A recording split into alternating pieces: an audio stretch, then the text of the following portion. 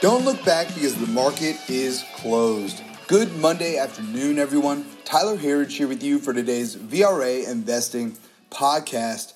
We got a bit of I'll say slightly weak day to start off the week this week, and it feels a lot like the calm before the storm. We talked about that kind of feeling last week as well, and it's because this week really kicks off Q1 earnings season, and it doesn't start till Wednesday, so it didn't begin today, but it kicks off Wednesday morning, and we've got the big banks, as usual, going first here. All before the open Wednesday morning, we've got JP Morgan, Wells Fargo, Goldman Sachs, all set to announce earnings, and leading up to this event, financials are looking strong right now.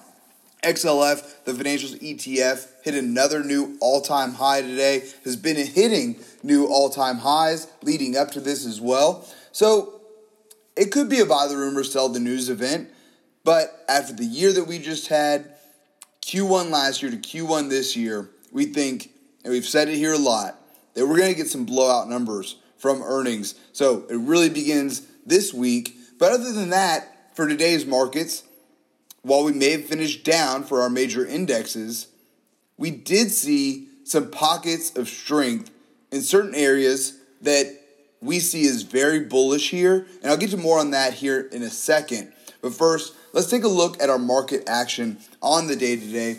We got a solid final hour of trading, not quite enough to finish at the highs of the day or to even keep us in positive territory for that matter.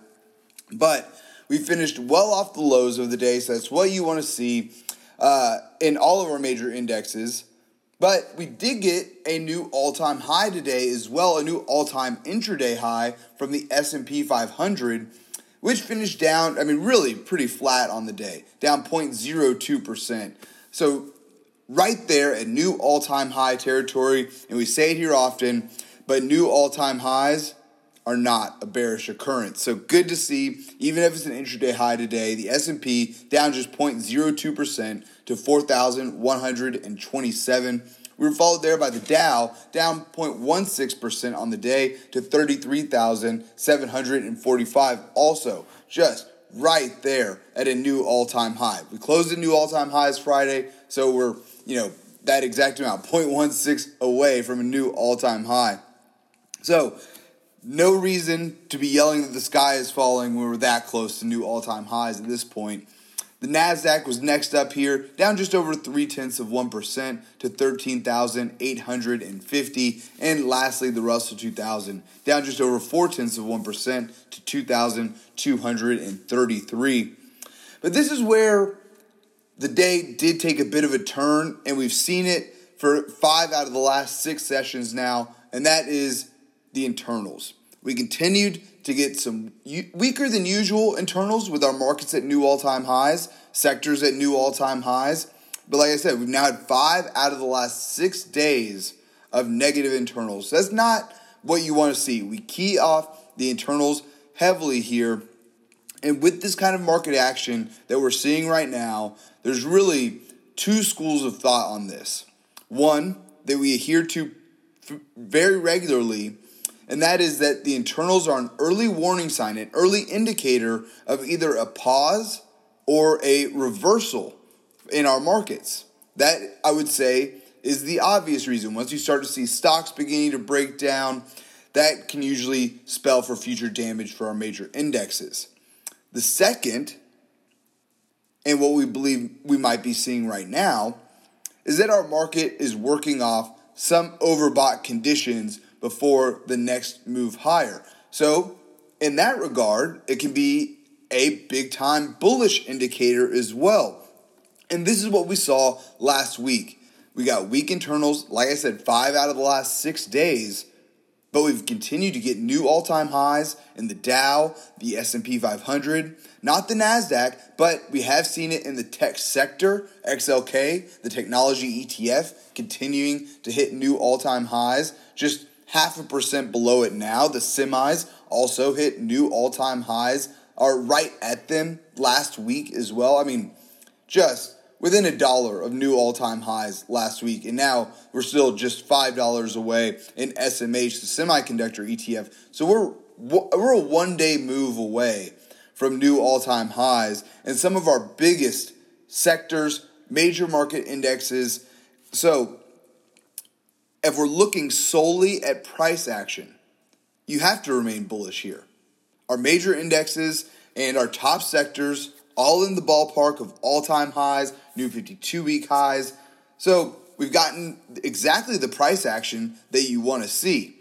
Now again, if we were to see our big sectors, tech and the semis, some 5 to 10% below their all-time highs with these internals, maybe that would be a strong reason to be worried. No maybe about it. It would be a strong reason to be worried.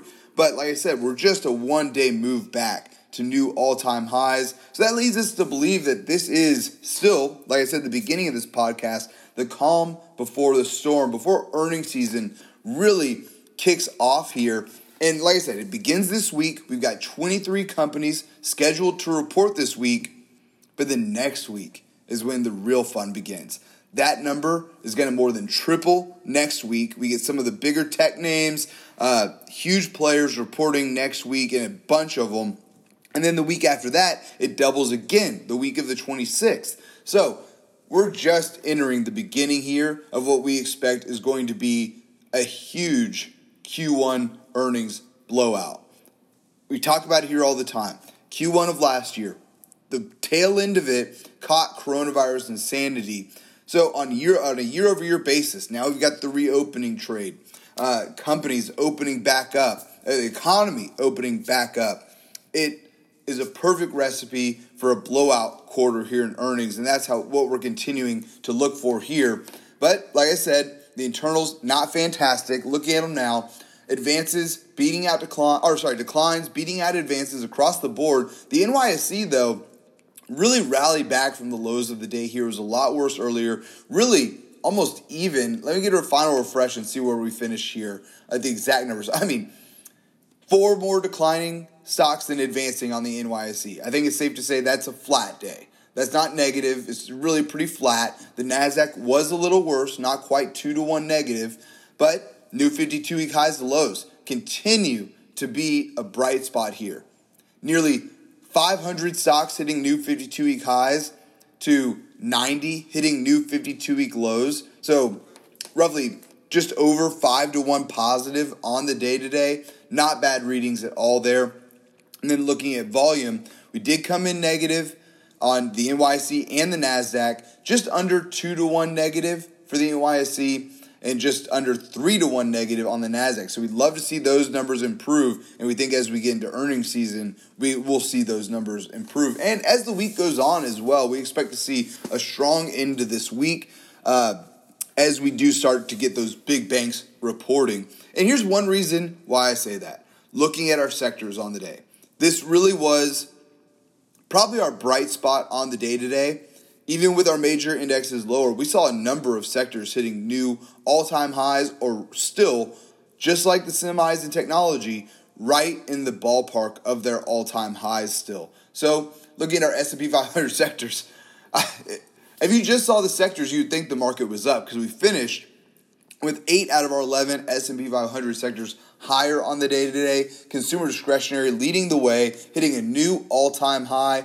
We're followed there by real estate, just barely below an all-time high today. And the housing index, HGX, did hit a new all-time intraday high earlier in the session. So not bad there at all. Housing, a leading economic indicator here for us.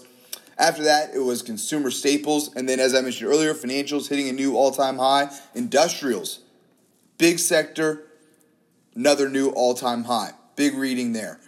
Materials just right off of their all-time high levels as well, working back to that. That was after industrials. And then our laggards on the day were energy, despite oil being higher on the day, communication services, and technology.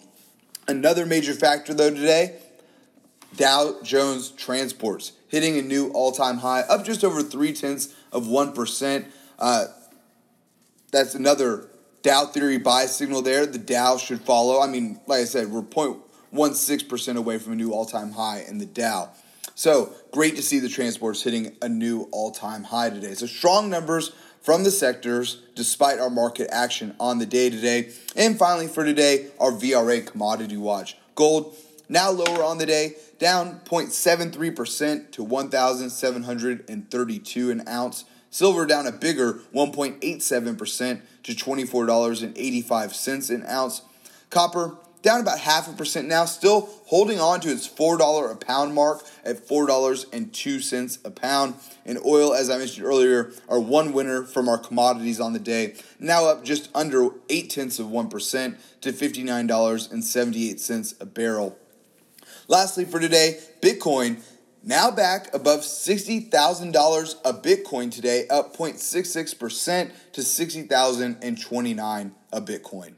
Folks, that's all that we have time for here today.